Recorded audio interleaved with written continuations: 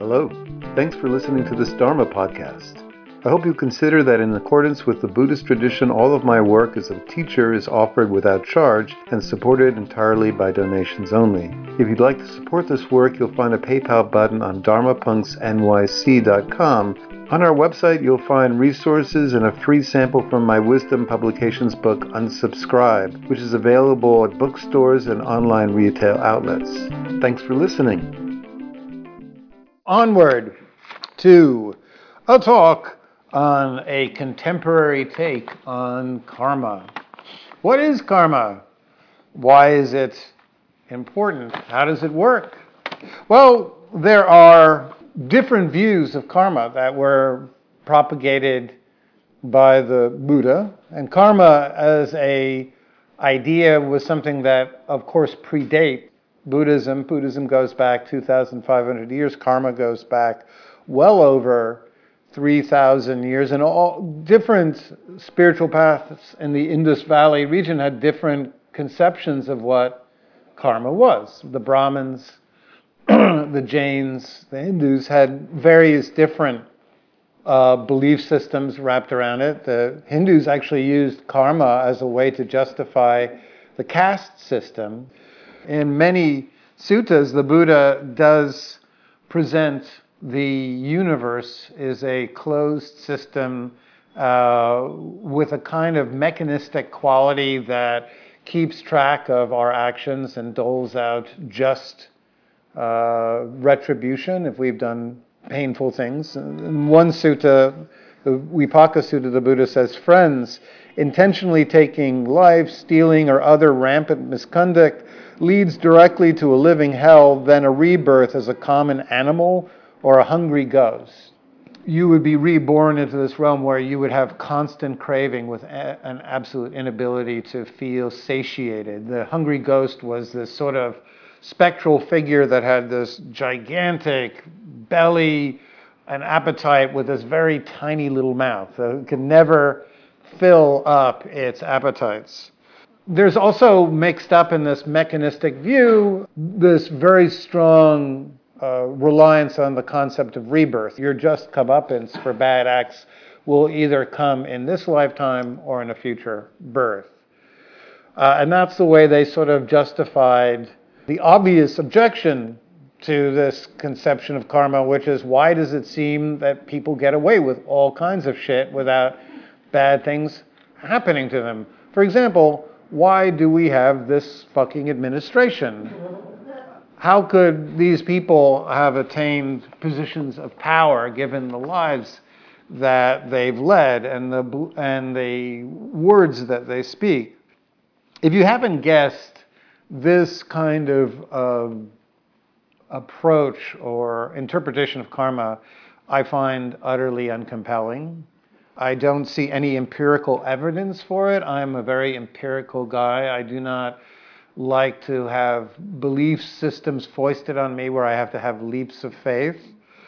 I like to actually be able to have not only hard science behind my interpretations and to rely upon, but I also like to be able to see for myself before I believe something, and I do not see how this doctrine that I could possibly personally experience. I've never also, frankly, believed in rebirth. It's just not something that I find intellectually appealing. It's never been that for me. So I'm acknowledging that I have my own personal take on this, and fortunately, the Buddha actually proposed an entirely different interpretation of karma as well.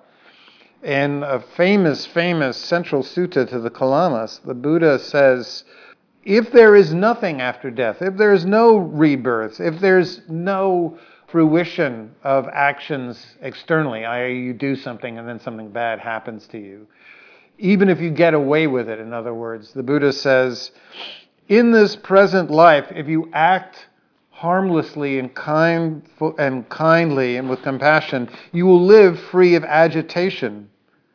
You will have a mind that's purified. But if you act harmfully, if you act out of aggression, then you will live in a mind that is distressed and uncomfortable, and your mind will not be a pure environment where you can relax into.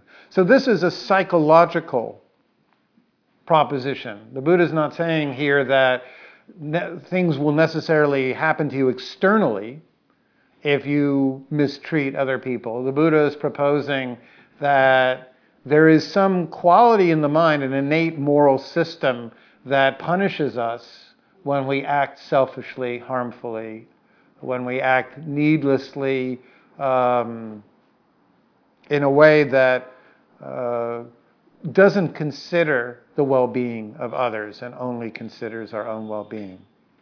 So, is this true? Is this interpretation valid? Do we have reason to give any credence to this? Is this wishful thinking? Well, actually, the purpose of tonight's talk is to propose to you that there's actually a lot, almost like an overabundance of clinical evidence now that shows, in fact, that the mind is hardwired to punish us for antisocial acts and is hardwired to reward us for pro-social acts. And I'm going to go over some of that right now. So, our great survival advantage as a species is our ability to connect, to attach, to form what for the bulk of human evolution was called small tribes or hunter-gatherer clans that we would live our entire lives in. Human beings, we do not run fast, we don't fight well, we don't scamper up trees, we don't burrow holes quickly and find shelter in the ground.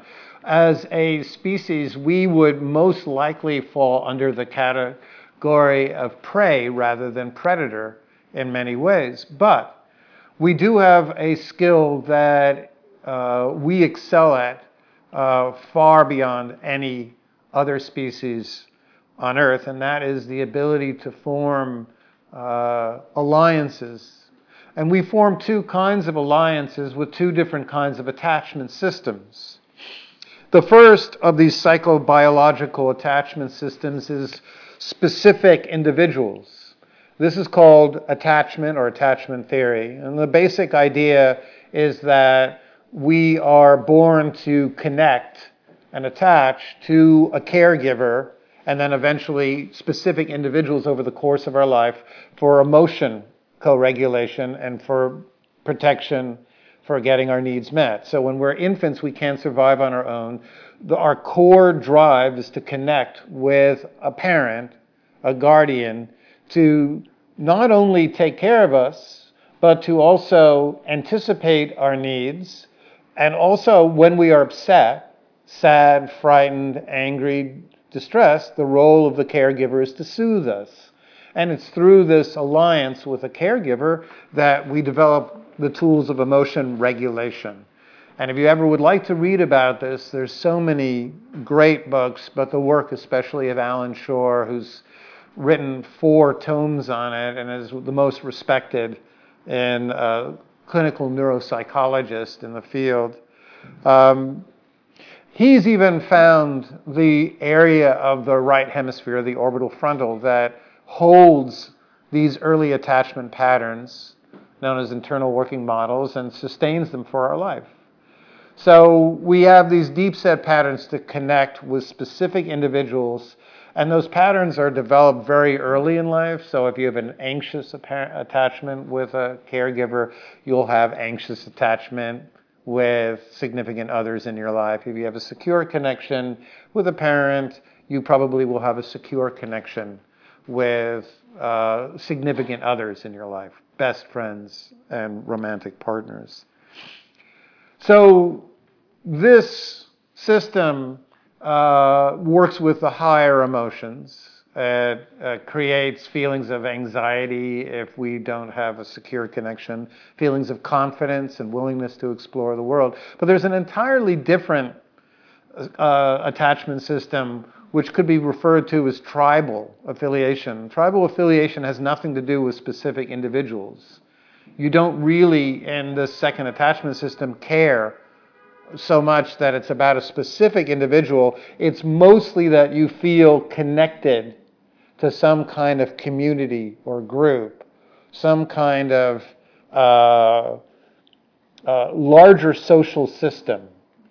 If you don't have that, if you don't feel that you are well connected with some group, some tribe, some larger social organization of individuals, they have been discovered now by neuropsychologists such as Matthew Lieberman, Naomi Eisenberger, Giorgio Silani, a large group of psychologists at Munich, Triest, Heidelberg, and Japan. I could go on.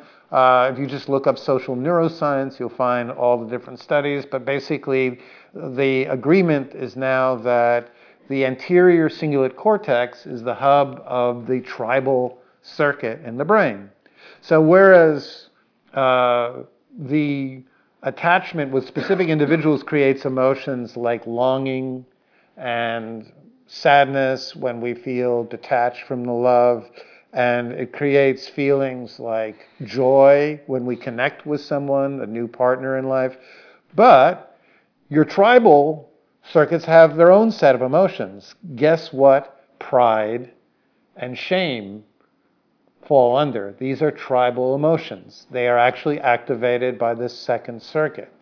And according to Lieberman and Eisenberger, this circuit essentially piggybacked over the course of evolution to create literal feelings of pain, physiological pain, when we feel disconnected from a tribe, from a group.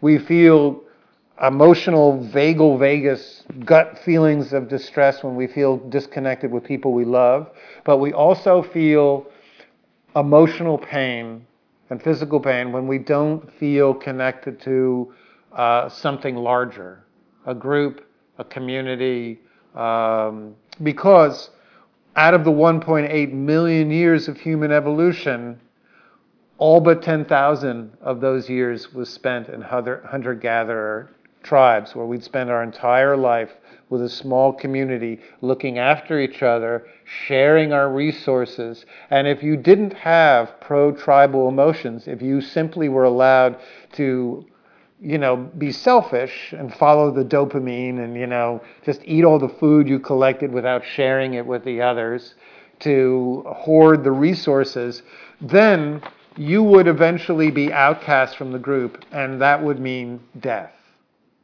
Because an individual on its own, living for the bulk of human civilization, over the course of human evolution, died.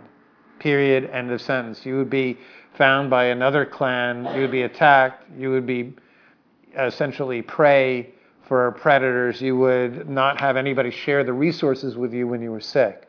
So over the course of natural selection, we developed these pro-tribal emotions.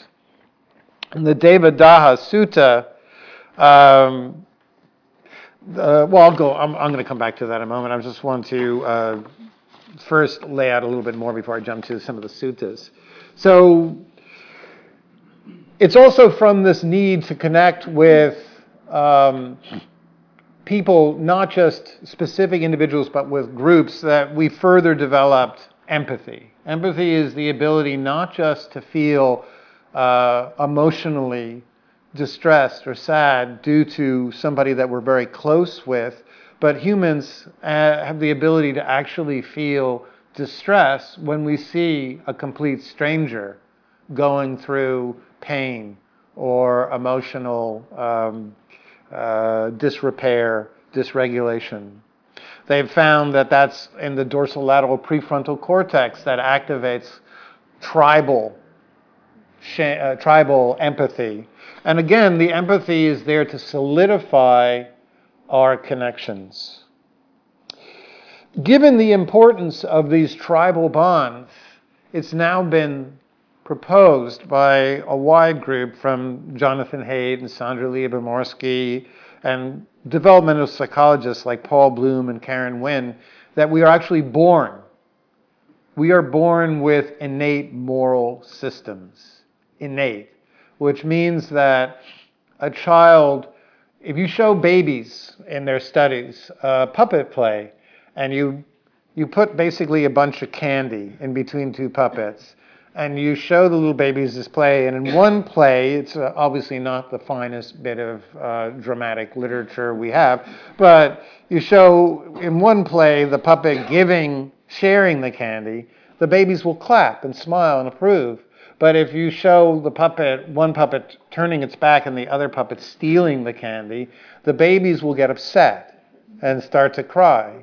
They won't have any concept of good and bad, but they have innately wired negative emotional responses towards greed, towards accumulation at the expense of others. And babies have natural positive emotions when they see gestures of sharing and altruism. Haidt and Sandra Lyubomirsky have done many, many studies. If you want to do one yourself, it goes like this. You can show yourself how this works. And another thing that this study will show, if you do this research yourself, is that all tribal emotions, not just but negative tribal emotions, arise over time. They're not fast acting. It takes time for the emotional brain to process shame and pride. It doesn't happen like this. So here's what you do. You get 10 $10 bills. So this study is going to cost you $100.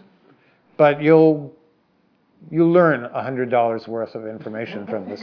Or you can take my word for it. And what you do is you find 10 different people, and you each give them $10, and you say to 5 of them, I want you to spend this $10 on yourself. Go at it. This is for you. You're a good person. I want you to spend this money on yourself. So they'll buy half a lunch from Whole Foods. And then you say to the other group, I want you to spend this $10 on somebody else. Okay? Now the next day, you ask them how they feel about that whole transaction, and both people will feel pretty positive. They'll both talk about it, and they'll both have positive emotions. But wait 3 months. Then come back. When you talk to the 5 people you told to spend the $10 on themselves, none of them statistically will remember how they spent it, and none of them will feel any boost in self-esteem or pride. But if you talk to the people that you told to spend the $10 on someone else, they all will remember with great detail who they gave it to, why they made the decision, and they will still feel a boost in self-esteem. Even though you gave them the money, they will still feel a boost in self-esteem. Furthermore, a group of psychologists at Heidelberg wrote a clinical study called Positive Feelings Deriving from Pro-Tribal Acts. I mean, it's pretty straightforward. And they found that there are specific serotonin receptors in the cingulate that reward us over time for taking pro-tribal acts, as well as those negative emotion signals in the same exact region, the anterior cingulate cortex, which create emotional pain.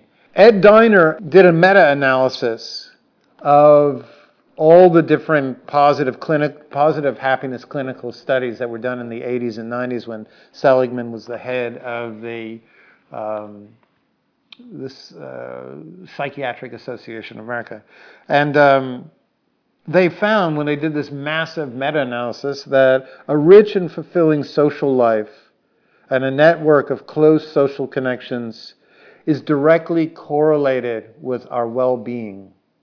The happiest 10% of us are those that regularly engage in pro-social acts. So let's return to the Buddha. In the Nibbida Sutta, the Buddha says that karma appears in 3 ways. While some of it happens quickly, much of it takes years, if not many, many years, to be experienced. So what we're learning from this is that, one, that you don't get rewarded immediately for taking actions that you feel proud of, that essentially secure your bonding with a community, which make you feel that you're giving back to a larger group of people, that you are in some way positive. Two, in the Devadaha Sutta, the Buddha says that whatever feelings one experiences, they're all caused by karma. So the Buddha is saying that way karma, or the results of our actions, our experience, is not so much in thought or in the higher emotions, but it's in the very gut feelings of discomfort, the gut feeling of shame, or the positive Vedana that we feel when we feel pride. It's a very core, deep emotional state. It's not a higher emotion, which has a far more, what you would call a cognitive tone to it. So, to summarize so far, one, there's a lot of research now that shows that the brain is hardwired to reward us for pro-tribal acts, not just for connecting to specific individuals and families. It's not all about family, no matter what people have told you. It's also about connecting with a larger community beyond just taking care of a wife, a husband, children, a partner, whatever. It's about connecting with a community. When we don't have a community, we essentially set ourselves up for negative emotional states, feelings of emptiness, lack of purpose, lack of meaning. In my own life, after 9/11, while I was an ardent practitioner, and I was studying with Noah, who was the teacher here then, I was working in advertising. And increasingly over the time, as I had been at that point sober for 2001, I'd been sober for 7 years. So all of the ability to somehow live in denial that my livelihood wasn't amounting to anything of benefit to other human beings, that so much of my life was simply to make a paycheck so that I could pay the rent. That became, for me, unsustainable. The entire capitalist message was no longer anything that I could buy into. The myth of financial security, which frankly doesn't exist for anyone except for the 1%, as it were. The rest of us will never know what that is. And I had to come to grips with the fact that my life felt increasingly meaningless, without any higher purpose. And fortunately, this was around the time that I started reading social neuroscience and became aware that the reason wasn't due to that I wasn't taking good enough care of myself, or that I wasn't meditating enough, because I was on both fronts. It wasn't because I wasn't getting enough therapy, because I was, certainly. I was working with a Buddhist therapist every week. It wasn't because I wasn't in a relationship. I was. The reason that I had a complete lack of purpose or deep sense of meaning in my life is because I was not experiencing on a regular basis that my endeavor was leading directly to the happiness and well-being of others. And so I made the insane decision to leave advertising and do whatever I do now, which is, from the perspective of my life is completely crowdsourced, frankly. I live entirely by donation. I live on a fraction of what I used to live, but I am so much more happier. My life is now meeting with spiritual practitioners on a daily basis, offering spiritual counseling and teaching, and I make just enough to survive, and I'm fucking thrilled about it. So this is not just for me a talk about sharing a lot of clinical science. It's also a very personal talk, which is that if there's a feeling of a lack of meaning in life, it's not necessarily because we haven't written the great American novel or because we haven't yet pursued some creative dream, which is important. I've given talks on how important creativity is, and I would never want people to give up on that because that's an essential thing to balance in on life. But to live an authentic life means to give equal consideration that our endeavors and our work is of benefit to others, not just ourselves. If we want to essentially experience what I believe is karma, good karma, the benefits of our actions. I've found personally that any work where we have to intellectualize the benefit we're doing, like for instance, if you, like me, working in marketing, even though I started for a while during the transition from advertising to being a Buddhist teacher, which is a really fucked up thing to do when you say it out loud. But during the transition, I did a lot of volunteering with graphic design for yoga centers that were starting up and for pro bono work for nonprofits. But still, even then, I wasn't directly seeing that my work was benefiting someone else directly. And the circuits in the anterior cingulate that reward us for pro-tribal acts are experiential. They're not intellectual. They really want to see in some way. So I'm not telling you to quit your jobs.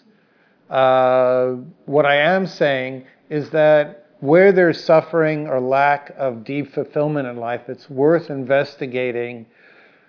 Could this possibly also be that I'm not on a regular basis seeing and endeavoring to be of benefit to other people, to share resources, to give back, to be a positive element in other people's life? Fortunately, this kind of view of karma that states of greater sense of inner esteem and pride directly are attributable over time to take for cementing our relationships with others is easy to verify. Try it. In my life, I've seen it to be true. And other people, I've worked with now hundreds upon hundreds of spiritual practitioners in the 13 years I've been a teacher, and I've been fortunate to see that so many of them have found a greater sense of purpose, some just by joining a 12-step community. Just by joining a community where they meet regularly. If you come here, if this is part of your community, connect. Do the hard work. Risk the vulnerable and introduce yourself with someone. Meet and sustain and connect with a larger group of people. And do it in such a way that you offer yourself in some way. You simply listen to someone when they're suffering. And we don't try to tell them what to do. We just create a safe container. Just that can positively create feelings of value. Because as human beings, when we co-regulate, which is essentially to develop limbic resonance, we sit and we get close and we disclose our feelings and we listen to other people's feelings, and we naturally, according to Thomas and I can't remember the other guy who wrote A General Theory of Love, we naturally begin to co-regulate. And it makes us feel better. It makes us feel deep purpose. It makes us feel a buoyancy in our lives. So finally, there's a lot of meditations that can help develop a greater degree of empathetic consideration for others. There's one study called the meditation regulates anterior insula activity during empathy for social pain. I don't know how they thought that was a catchy topic, but anyway, what they found is that people who meditate more, who especially do reflective meditations, whether metta or reflecting on virtue, reflecting on skills that they've dedicated to others, work that they've done towards others, actually begin to thicken the insula. And what that means is over time, we automatically begin to consider others, the ramifications of our acts. We take into consideration other people when we make decisions. It becomes far more automatic. And if it's far more automatic, then it becomes easier to live a skillful life. And lastly, another study by the National Academy of Sciences on social relationships and longevity, they found that the more we undertake pro-tribal acts where we volunteer and help others, the longer we live. So for no other reason than you just want to live longer, go for it. Thank you for listening. Let's meditate.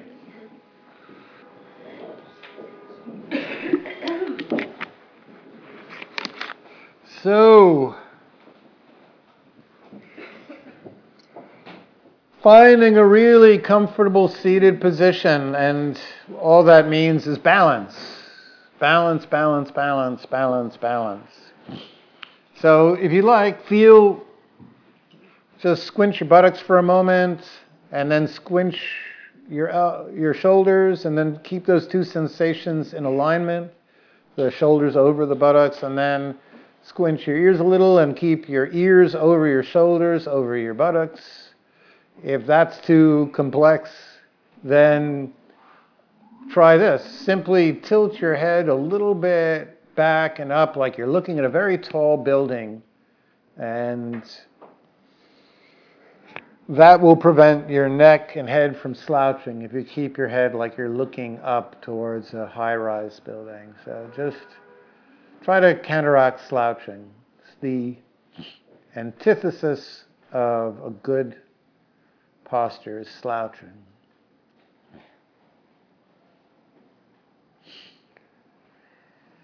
So we'll do our usual 3 breaths, which are geared to relax the vagal vagus nerve and send a message up to the midbrain telling the autonomic nervous system that we're okay. We're not being attacked. We can settle down. So you don't need to know all that. All you need to know is take a full in-breath through your nose and lift your shoulders up like you're trying to touch your ears. And hold those shoulders up for an extra beat, and then breathe out through your mouth. And drop those shoulders, and gently, if you feel like it, pull them back to open up your chest. And that sends a very strong message to midbrain limbic structures that you are not in any danger. And then for the second full in-breath through the nose, pull in that belly really tight, like you're trying to lose 2 inches from your waistline, and then breathe out through the mouth and see if you can cultivate a soft belly. Just cultivate a soft belly that you can breathe into for the rest of this meditation.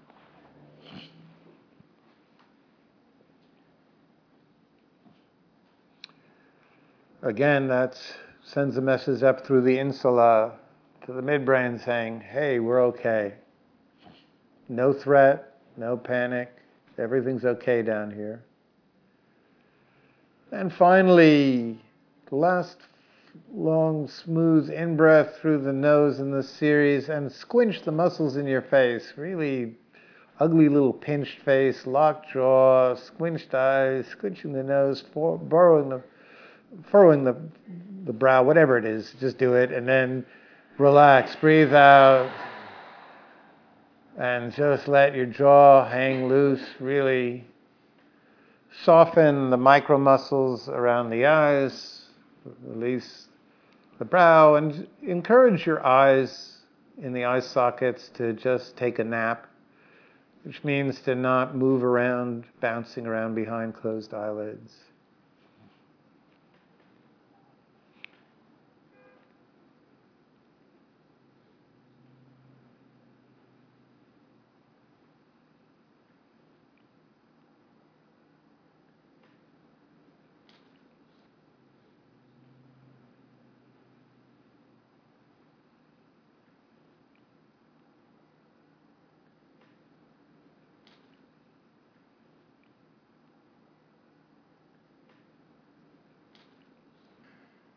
So see if you can cultivate that feeling of truly arriving in life. You know, when you've taken a long trip, you've traveled for thousands of miles, you got off the plane, you take a bus or cab to a really lovely destination, you finally arrived and you put your bags down and you just find a really comfortable seat where you can just drink in the moment of arriving. You've got nothing to do, nowhere to go, and really you've got right now no one that you have to please. You don't have to give a damn what anybody else thinks. And that's really the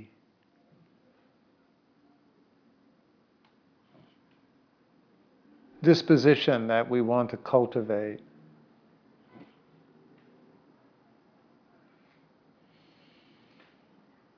Nothing to do, nowhere to go, no one to please.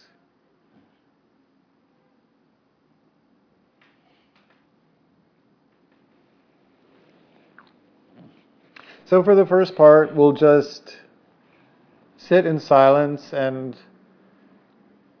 I encourage you to select what we call an anchor, an ongoing set of sensations to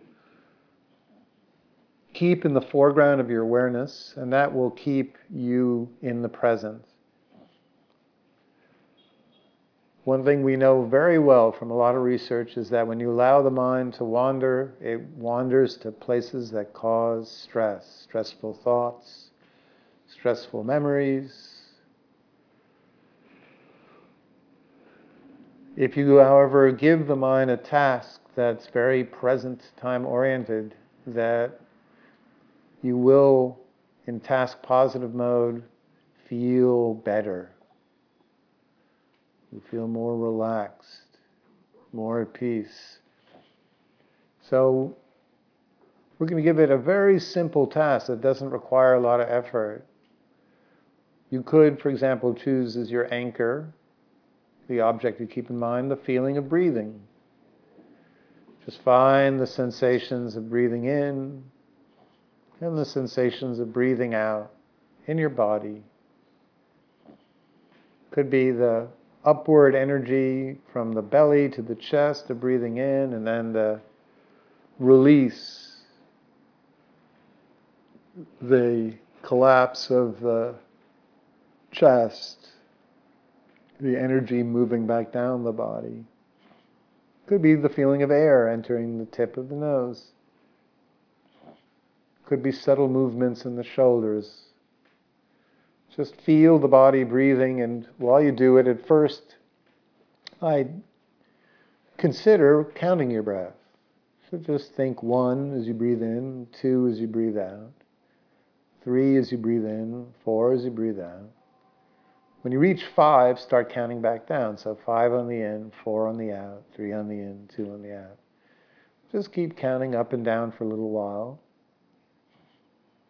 paying special attention to the pause between out breaths and in breaths. That's when we tend to wander away.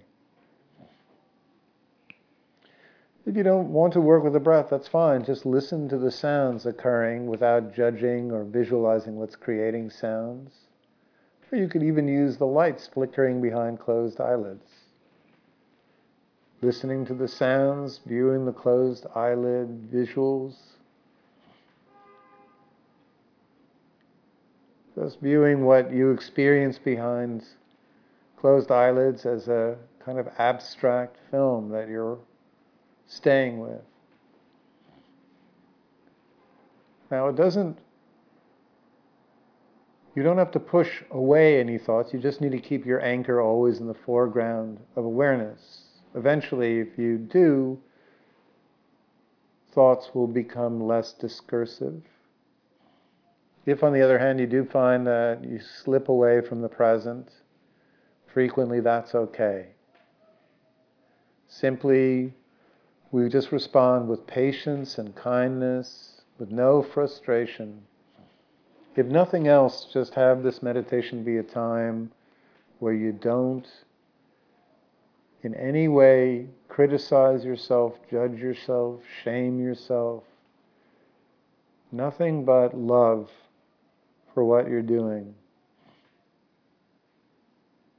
And if you have to bring the mind back 1,000 times, it's just like bringing a little baby back from wandering away from safety into a dangerous part of the park. You just keep gently bringing the baby back. And over time, it stays put.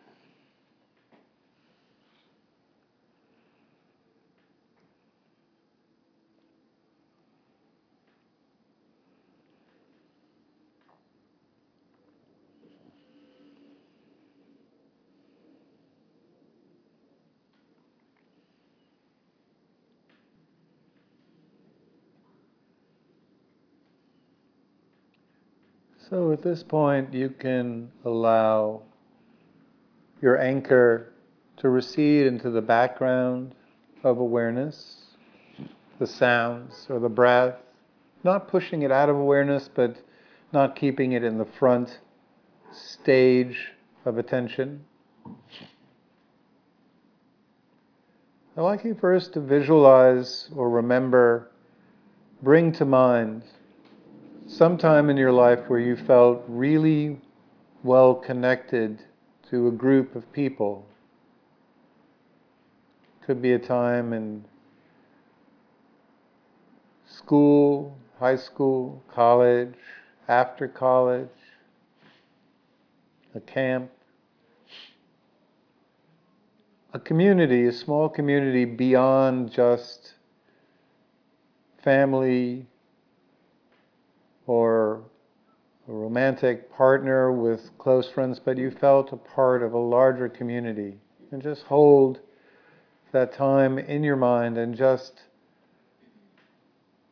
as you hold this reflection, just feel into the body and see what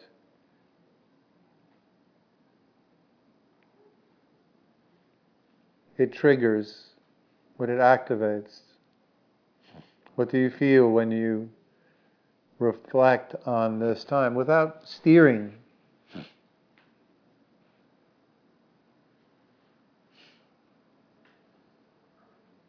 Sometimes it might bring up both a feeling of comfort, but also melancholy if we don't feel that connection in our life right now. Sadness for a lack of secure bonds, or it could be we're holding an image from our present life where we feel very connected.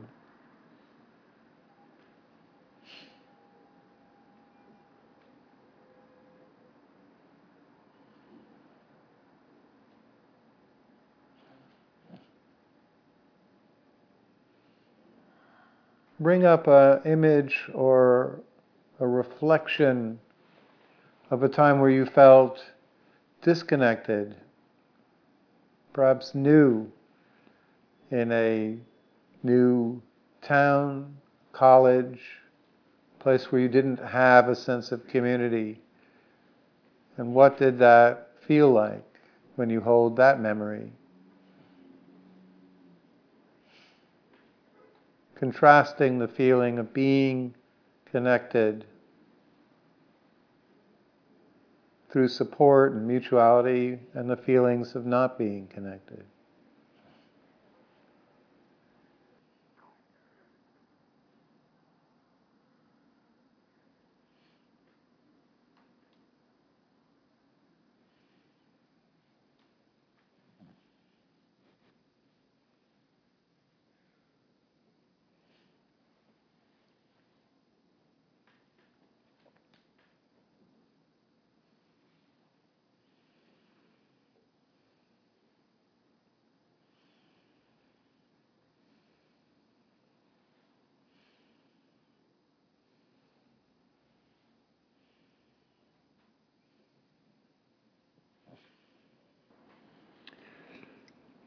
In a practice the Buddha calls Sila Nusati, bring to mind an action that you've done completely for the well-being of another or others. Reflect on a time where you put aside what was easy or comfortable for yourself and acted on the behalf of others. Gave resources, shared resources, offered attention and care when it wasn't convenient, picked up the phone when it wasn't easy.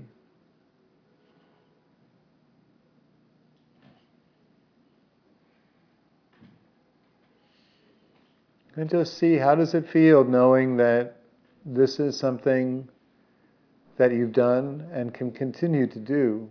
What do you feel when you bring up this image?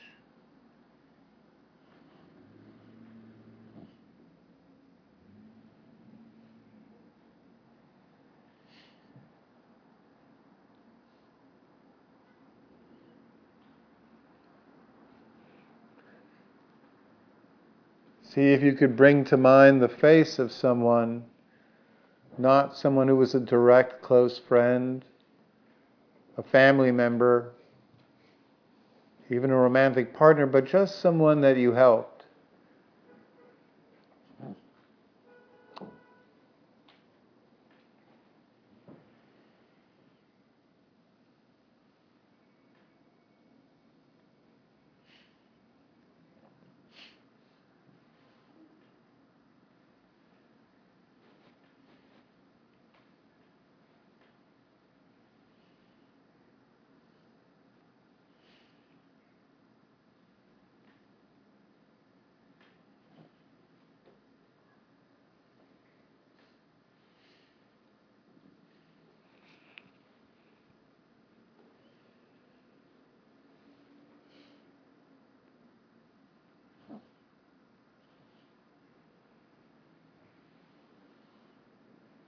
Bring to mind a skill that you could develop or already have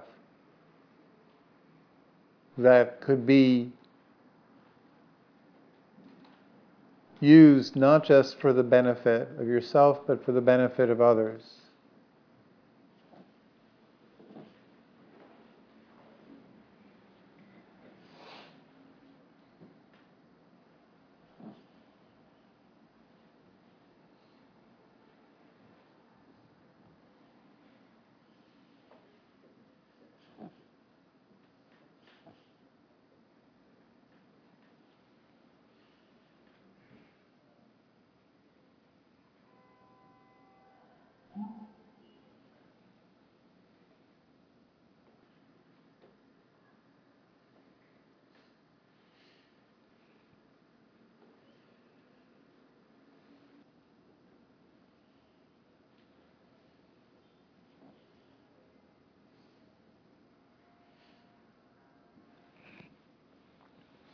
The point of meditation is not just to develop internal awareness, or mindfulness as it's called, and to develop tranquility through concentration, but also to incline the mind towards acts that are skillful.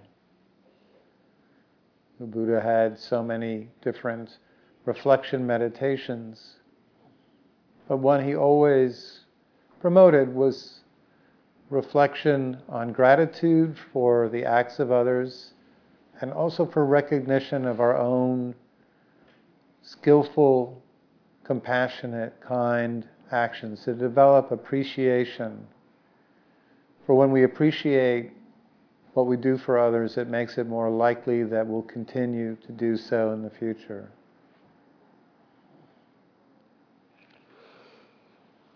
So whenever you feel so inclined, very slowly open your eyes and just look at the ground in front of you and see if you can integrate sight into the embodied awareness that you've cultivated.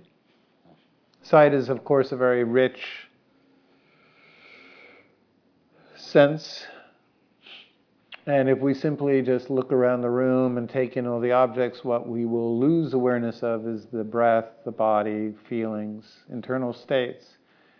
And when we do that, we lose all of the messages being sent by the right brain, encouraging us to connect with others. When we live disembodied lives, we lead disconnected lives. So,